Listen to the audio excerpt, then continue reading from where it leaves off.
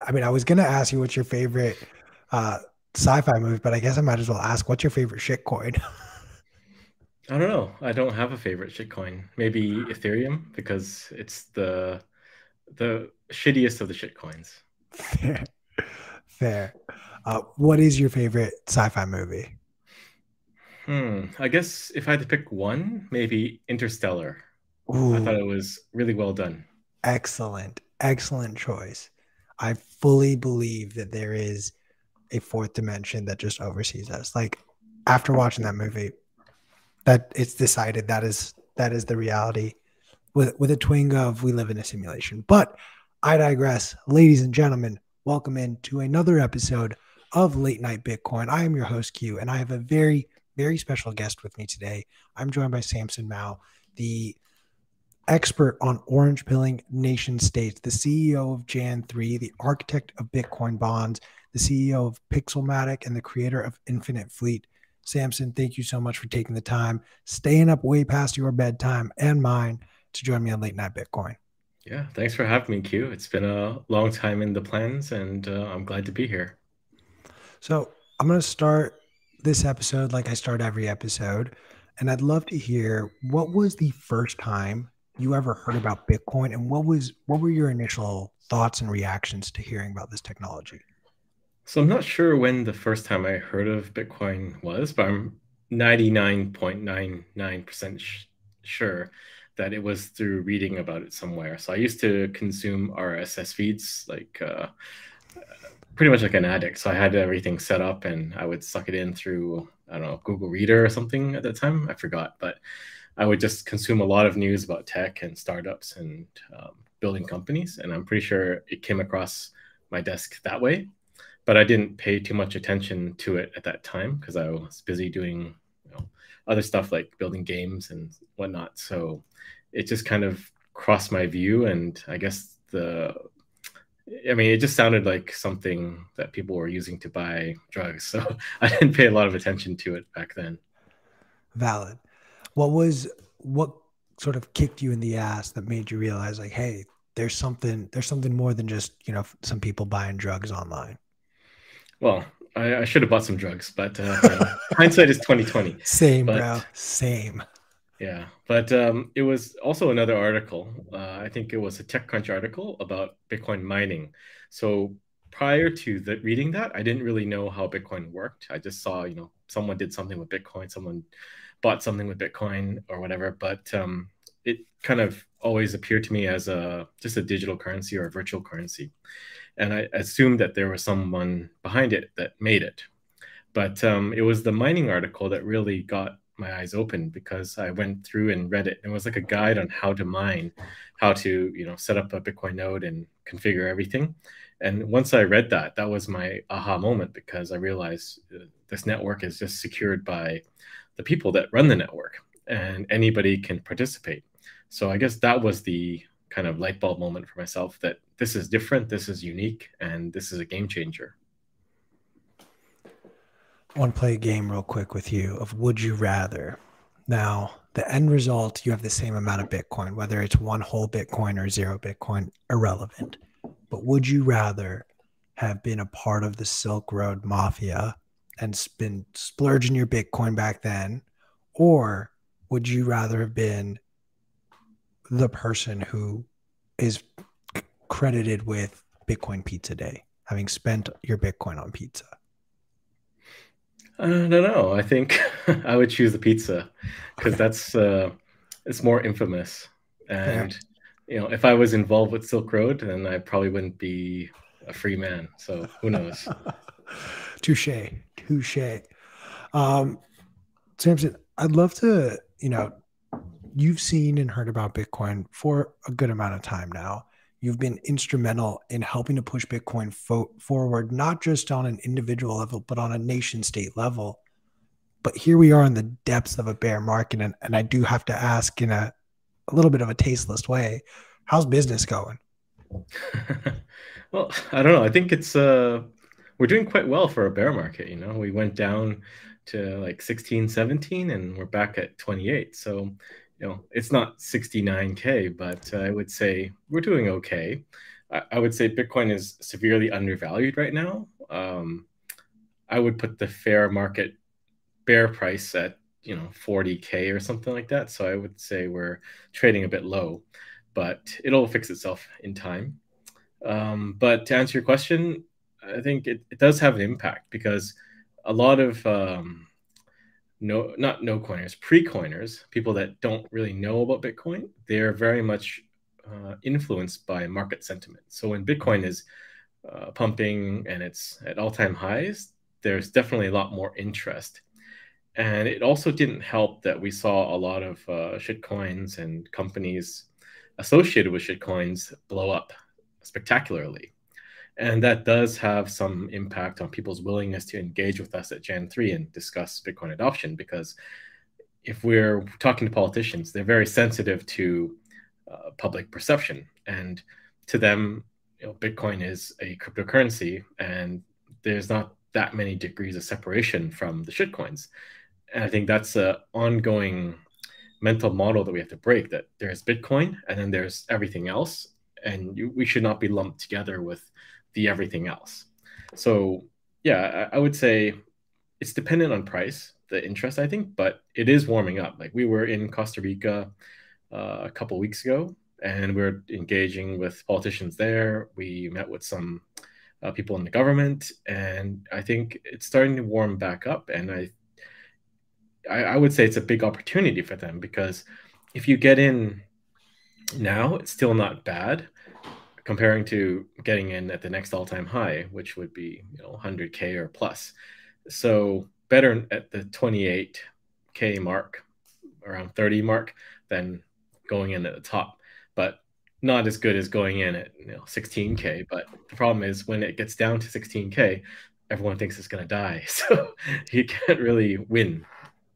It's that moment where you really have to remember, and I hate giving him the credit for it, but that old Warren Buffett quote of, be greedy when others are fearful. That was definitely the moment, at least in recent memory, where the convicted hands definitely took advantage. But to your point, and I'm a little curious to know, on the heels of FTX, on the heels of so many of these cryptos, you even allude to just there's a little bit of negative sentiment overall around just cryptocurrency.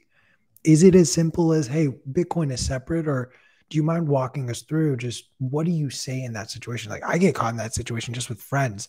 Oh, but isn't Bitcoin dead? Like FTX blew up. It's like, oh, nothing to do with Bitcoin. Pretty much. I mean, I think we just have to keep on getting the message out there and repeating it over and over and over again, because you have the shitcoins and the shitcoin companies actively trying to conflate Bitcoin and crypto. We're in this together. What was it? Some Ethereum guy was saying, both sides don't want to admit it, but we need each other more than we do, or we pretend to do. But we don't need them at all. So I think we just have to keep on going at it and explaining, but actually going out there, meeting people, and really trying to break it down for them and get into the nuts and bolts of what the industry is and what it is not. Because for an average person, they really can't tell the difference between Bitcoin and other things. And that is an active narrative that the shitcoins are trying to propagate. So it takes a lot more effort from our side to counteract that. Obviously, shit posting works excellent on a digital sphere. Like we dunk, bully, and make fun of some of the dumbest people who come up with these takes, but how do you translate that to a more professional setting? Like, do you just show them the memes you make and then they side with you? No, I'm not Giacomo Zucco. I can't do that. Well, generally, I try to frame Bitcoin adoption outside of Bitcoin. So it's more about economics and alignment of incentives, and really just trying to discuss money in general and prosperity for a nation state in general. So I think you can do a lot of that. And one thing I want to do eventually is give a talk at a legislative assembly or senate or something along those lines, and not talk about Bitcoin, not say the B word, but talk about Bitcoin. That would be fun, I think, to see if I could go through a 20, 30-minute lecture without mentioning Bitcoin, but talking about all the principles of Bitcoin, because it just goes to illustrate the point that Bitcoin is much bigger than Bitcoin. It's about building prosperity for future generations. It's about sound fiscal policy, about having sound money to build your country on and building a civilization on.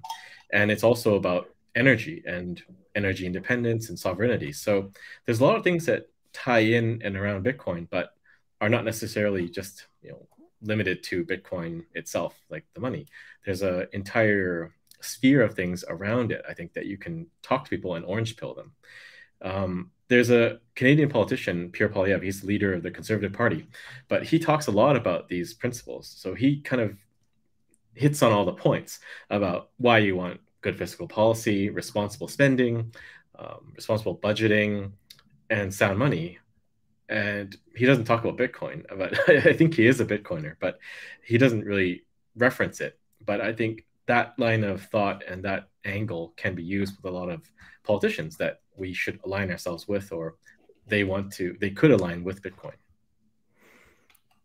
I want to focus for a second just here in America, and then we can talk a little more globally, because we've seen this rumbling of this digital currency, and we've seen some politicians come out and actually condemn this. Ron DeSantis passed the legislation in Florida saying absolutely not, the state of Florida will not touch this. Then, of course, Ted Cruz, doing whatever's the hot thing. Is like, oh, we do that in Texas too now. And Marjorie Taylor Greene recently actually came out against the CBDCs as well. Do you feel as though there is this growing sentiment around an anti-CBDC that could actually be helpful for Bitcoin, or will that potentially lead to just an outright, we're not doing any digital currencies, no crypto, nothing? Hard to say, but again, Bitcoin is going to be wrapped up in CBDC discussions and everything, no matter what.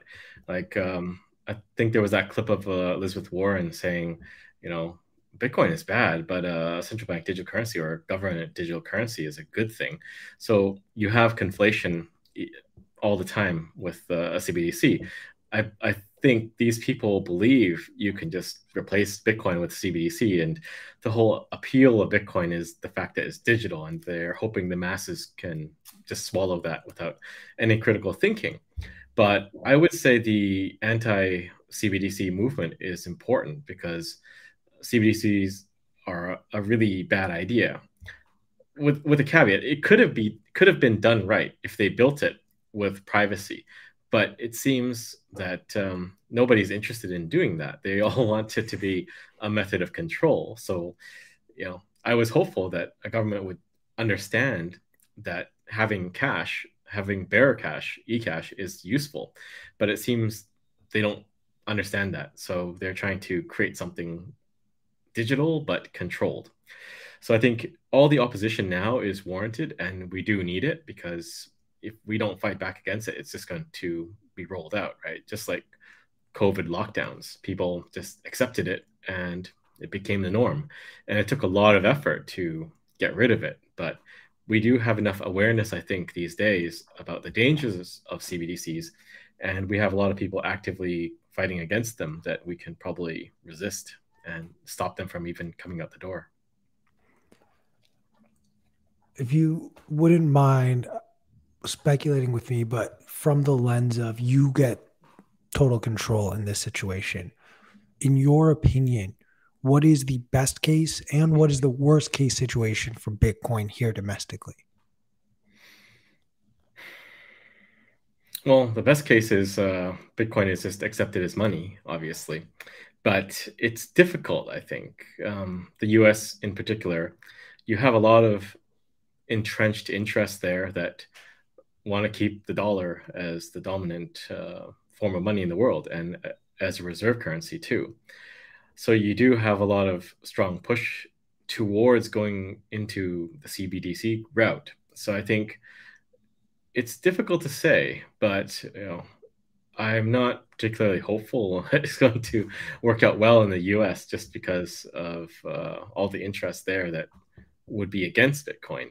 And if you look at it objectively, the US should definitely embrace Bitcoin, right? If you look at the countries that are rolling out CBDCs, they're pretty much surveillance states. And you'd think that politicians in the land of the free would automatically understand that it's a bad idea to copy a surveillance state in anything that they're doing. So we'll have to see how it plays out. I just see it as a lopsided battle because it's like it should have been a no-brainer that the US embraced Bitcoin and embraced Bitcoin mining.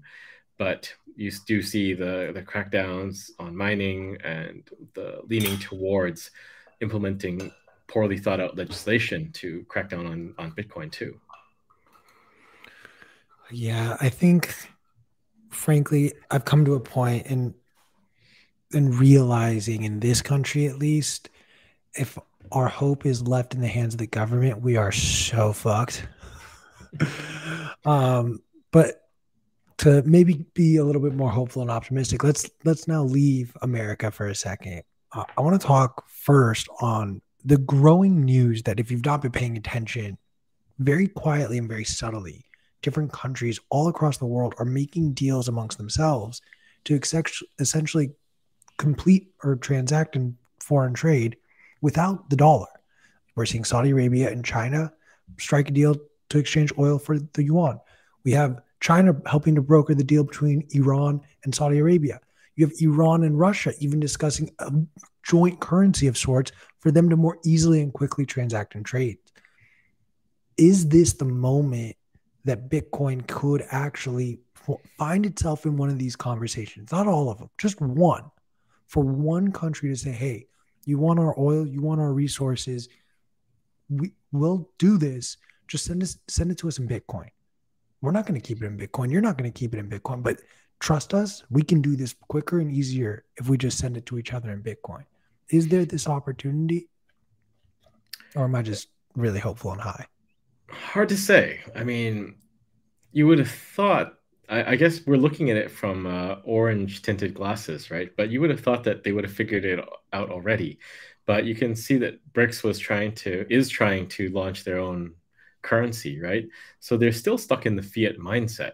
But I think the important underlying message that we should be looking at and which should be giving us hope is that they understand that the dollar is losing its edge and it's a failing reserve currency. So at least there is that understanding. And maybe it takes them a couple more years to go through the thought process, but eventually all roads lead to Bitcoin. And they have to understand having a decentralized money that no one controls and that you can teleport around the world is probably the best mechanism for conducting international trade. But I think they're going to give it one last go and make some new fiat currency to do that in the meantime. But I mean, we'll see. It doesn't take a lot of effort to use Bitcoin for international trade. It just takes a couple of brains thinking about it and making that jump. So you could see some sort of trade agreement emerging in Latin America if more countries there did adopt Bitcoin. So it could be like Guatemala trading with El Salvador or something like that, and they'll settle in Bitcoin. But maybe it has something to do with El Salvador's Bitcoin law and Bitcoin adoption. Now, I say this and I'll caveat it by saying I'm Iranian, so I don't consider Iran a bad country. But a lot of people in America will quickly label Iran, Russia, all these countries as terrible, El Salvador, or you don't want to deal with them. Is there a stigma that could be an uphill battle for more developed nations to look at Bitcoin as a solution if, countries like Russia, Iran are using Bitcoin? Potentially, but I mean, I don't think that stigma would outweigh the benefits of using Bitcoin. At the end of the day, it's about practicality and pragmatism, right? You have to accept the best form of money and the hardest form of money. You might not like it, but you have to accept it, right? And I just think that it's kind of silly that we dislike anybody like because of your nationality, like you're Russian or Chinese or Iranian or whatever. It shouldn't really matter. The thing is, all of these, all of this posturing and positioning other countries as adversaries is something that the governments do, and they do that to achieve certain goals. But at the end of the day, a person is a person. You shouldn't really matter. Like, your nationality doesn't make you bad, just like the color of your skin doesn't make you bad. So I think we have to evolve out of this short-sighted, narrow thinking of, someone is from some country and they're bad, and we should sanction them. Actually, sanctions don't really hurt the countries. They hurt the people in the countries too. So say it louder for the people in the back. Sanctions only hurt people in the countries. They don't hurt the governments. They're fine. They'll manage, right? But maybe Bitcoin can fix that. We'll have to see. But it's a evolutionary and potentially revolutionary process that has to happen, because if you can't control the money supply, it's much harder to enforce sanctions. So if there is sort of a sanction, it's sort of like Bitcoin consensus rules. Everybody has to agree and not do business with them, because when the money is outside of the control of a nation state, then it's really back to the people, and it's actually a far more democratic system. It really is. It, in my opinion, is the only true form of democracy that exists, because every other form of democracy that we have in this world is in some way warped to benefit those that have gained control of its power. Whereas with Bitcoin, it doesn't care. You want to fork off and do something else? Go nuts.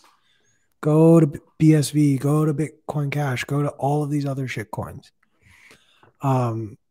Have you found yourself ever in a setting where you go in expecting to talk about Bitcoin and you are just asked questions from someone who more or less is interested in a shit coin? No, I think generally we filtered enough to not have that. But there are people, I guess, that do take a lot of interest in shitcoins because they're looking for a way to get rich. And I think if you look at it from a nation state level, the Central African Republic did do that, right? They did a Bitcoin law, and then they launched Sango coin because they thought they're going to get a ton of investment and money flowing in. But that's not the case, because the only way it works is you have to take money from an existing shitcoin like Ethereum or something, and then they'll give you money, or you have to do something to pump their bags and then they'll give you something. But if you launch your own shitcoin, you'd have to pump it yourselves and dump it on somebody yourselves. What is the one area in the world, as far as Bitcoin development goes, that people aren't paying attention to, that after listening to this podcast, now everyone is going to be watching, keeping a close eye on? All 5 people watching right now. I don't know. I would say people should pay more attention to Liquid. It's often dismissed because a lot of Bitcoiners are hodlers, right? But the Liquid network is functioning on a number of levels to produce the building blocks for a new financial system. And because of confidential transactions, I think you get eCash-like properties with things like Tether on it. So I think some people are looking at it, but it's all also outrightly dismissed by a lot of people, thinking, oh, nobody uses it, because they're looking at transaction volume on the network. But Liquid is a settlement network, just like Bitcoin is a settlement network. So even if there's just like 2 transactions every minute, because there's more blocks, right? There's 10 blocks every 10 minutes, like 1 block a minute instead of 1 block every 10 minutes like Bitcoin. But you don't know how much is going through. And from the exchange data we were able to gather, which they volunteered, it's average transaction size is like 1 Bitcoin and upwards. So people are using it to settle large amounts and quickly between each other. But I think Anita Posh is starting to go down the Liquid rabbit hole, and she's got a thesis that Liquid is probably better for a lot of the global south because it has that privacy component to it, whereby you can not have every transaction you're doing be seen by some other party. And in the case of dissidents and people that are protesting or fighting against oppressive regimes, then you definitely don't want your transactions to be tracked so that you can be persecuted afterwards. So let me think, what else? So I think Adam Back announced a couple days ago that Simplicity is getting closer to launching on Liquid too. So that gives more composability and smart contracting functions to Liquid. So I think that's the biggest thing I would say to your 5 viewers, that they should probably take a look at Liquid. I've already written it down, so I'd have my homework. Um, let's flip the script a little bit. We got a little bit more than 15 minutes left, but my assistant, also known as ChatGPT and everyone's favorite new toy, has taken over the interweb. Um, I was gonna allude to earlier when you brought up the bricks. How if have you read the Mandibles? The what? The Mandibles. No. So it's one of those books that circulates on Bitcoin Twitter. It's a fictional book, but it talks about what America would be like from like the late 20s to the 2040s and sort of the demise of the dollar and the effect it has on one family. And it genuinely starts by explaining the situation that we're witnessing right now with the BRICS. And the money in the Mandibles is called the Bancor, Bancor. And this group of countries goes and forms their own currency. The rest of the world is kind of like, yeah, we're not going to use the dollar anymore. We're going to use that. The US is like, no, like rah, rah, rah. We have to use the dollar. And it ruins it for everyone else. So that book, it feels like it's coming to life. And that alludes to what I'm trying to get to, which is it feels like all these AI things are just leading us to the inevitable future, in my opinion, where like they are our overlords if they're not already, which arguably they might be. Arguably, we might all just be in a matrix little pod right now. But do you worry or are you excited about AI technology right now? Well, first I have to ask you, Q, like, how do you know this is not ChatGPT with a image generated from Midjourney? Bro, you want to go down? I'm so down to go down this rabbit hole with you because we don't know. If anything, everything happening right now only confirms to me that the likelihood that we live within a simulation is becoming more and more real by the day. All of the like deep fake stuff that we see with like celebrities doing this or that, it's like, yeah, we're going to get Tom Cruise Mission Impossible movies for the next 100 years. Tom Cruise will be dead and his likeness will continue to make those movies. And it will become so real, you'll never know the difference, which you have to ask the question. If they can do that for a movie, how could we not think that it's already been done with everything we're experiencing and seeing right now? Yeah, well, the only good thing is proof of work means that it's not likely that we're in a simulation, because it would slow the simulation down, because with the Bitcoin and proof of work mining, you keep adding more and more energy. There's no way to simulate proof of work. So even if this is a simulation, that just means this simulation, the machine that we're running on, is gonna burn out soon or get hotter, right? Because we're adding more and more hash rate. It just keeps on going up, right? So But at Samson, least, how many times have we joked about like, yo, the simulation is glitching? I You're only confirming this for me, man. Like, well, maybe the simulation's glitching because of proof of work, right? So we're kind of breaking the machine, and that's why we have all the clown world stuff happening, because it can't keep up. So maybe the solution is to turn off all Bitcoin mining, and then we unglitch the simulation and we go back to a sane world. no. I'd rather break the simulation down outright. The Yeah. question is, do you think we're within the first iteration of the simulation? Or do you like I am of the camp that we're actually in a simulation to the nth degree, like in within a simulation of a simulation of a simulation, somewhere along that line. Because there's infinite of those and there's only one true timeline. Hard to say. I would wager we're still in base reality, but Okay. Okay. we might be creating some of these simulations in our reality. Man. It's kind of it like it's so silly because I'm too sober to ask the cliche high response of like, what is the meaning of life, bro? but it begs the question sometimes of just how insignificant so many things that we care about are and how significant the things that sometimes we overlook end up being.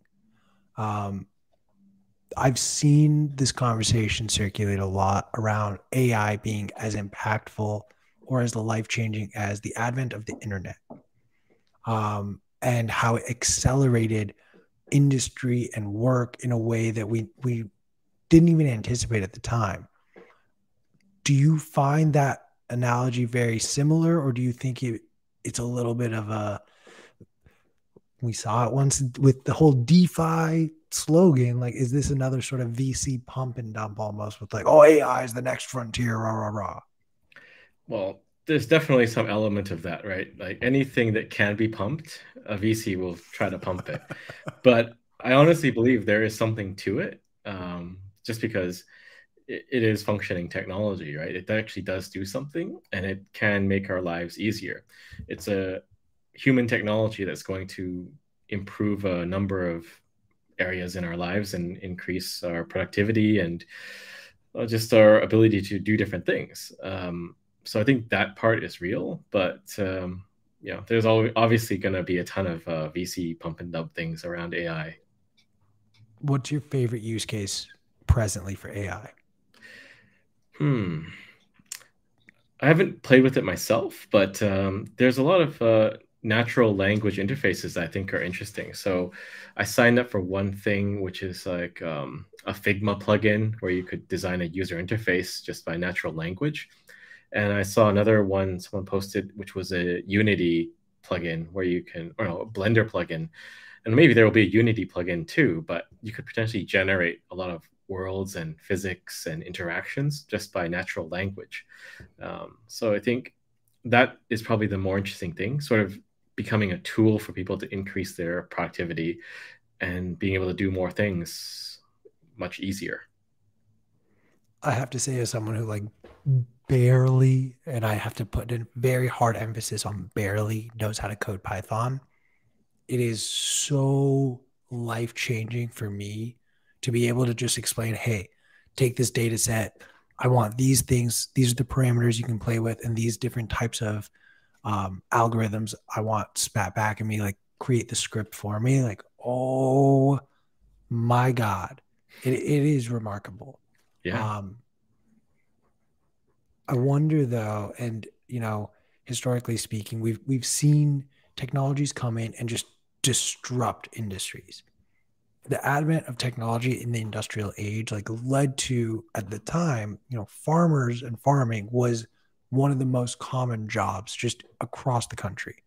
And then as more machinery was invented, that job and that career was less and less lucrative.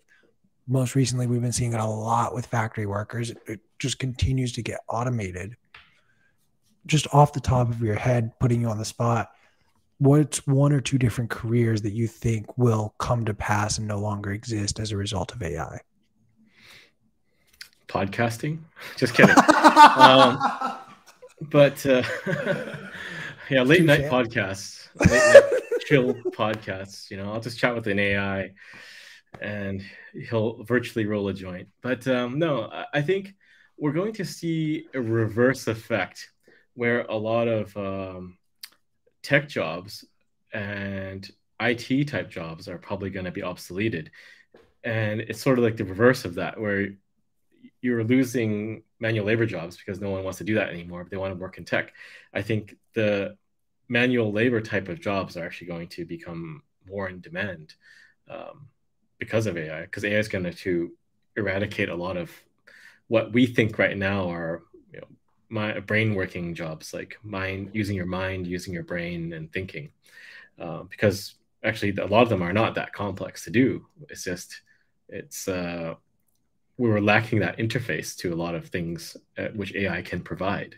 So I think maybe we're going to see more people doing physical things like farming or building things that cannot be automated, or customizing things.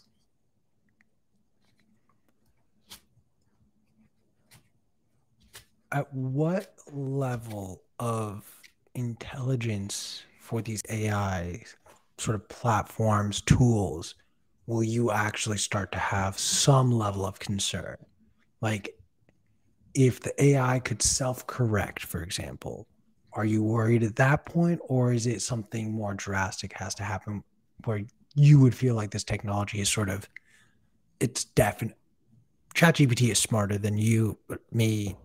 It literally can Google everything since up to 2021, I believe. So Mhm.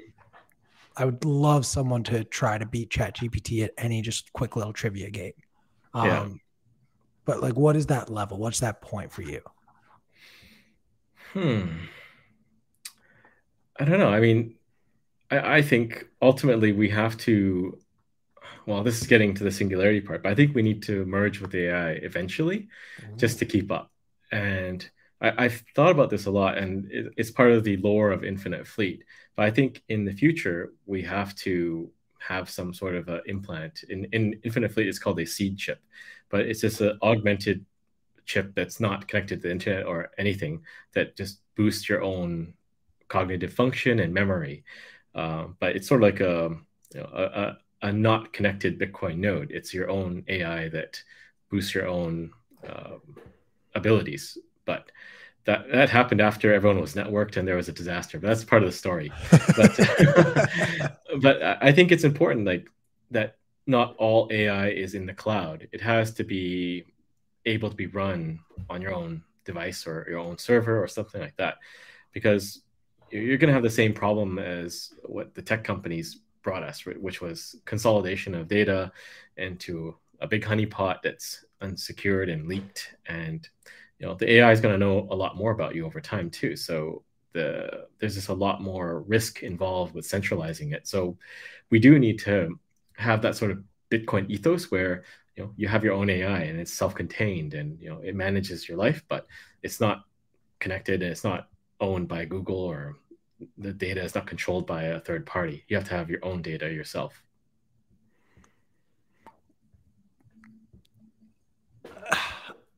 I totally agree on the notion that like it is, we've learned this mistake already. We've learned that giving all of this data and information to a few large conglomerate companies is a very dangerous thing. Just for simple smooth brain, for your own mental health, it's a bad thing.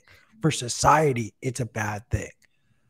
And then ramp it up to AI, absolutely. My concern is the idea that like I'm gonna have to like tinker my own AI, because like my Jarvis and your Jarvis are gonna be so different, and your Jarvis honestly is just so much better that I would be willing to pay you, Samson, to help me build my Jarvis. Um, but would you be willing to, I don't know, have Elon Musk stick Neuralink in your brain Well, I because it don't, affords that I and don't gives you that trust. opportunity? I lost a lot of trust in Elon once he failed to understand Bitcoin, either willingly or through lack of intelligence. But I think eventually we have to merge with the AI, especially with the way it's going, just to keep up, right? Because I would say we're probably above average in intelligence, but if ChatGPT or some sort of AI can outthink your average human, you know, they kind of become obsoleted in a way, right? They can't really compete. So I'm not talking like next year or the 2 years later, but I'm talking on 20 to 50-year time horizons. I think we have to find a way to boost ourselves at a cognitive level just for keeping up. And I think it's going to be done probably not by a company, but it'll have to be done open source. But like going back to your point, like you have a Jarvis, I have a Jarvis. I think we'll just build it from source code and train it over time.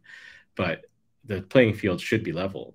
I mean, the whole point of OpenAI was originally it was supposed to be open source, but they made it private now and raised a ton of money. So I don't know what the solution is, but if anything, Bitcoin has shown us that open source is powerful and we can build something far better. And as Bitcoin continues to appreciate in price, we have more economic power and resources to devote to doing something like that.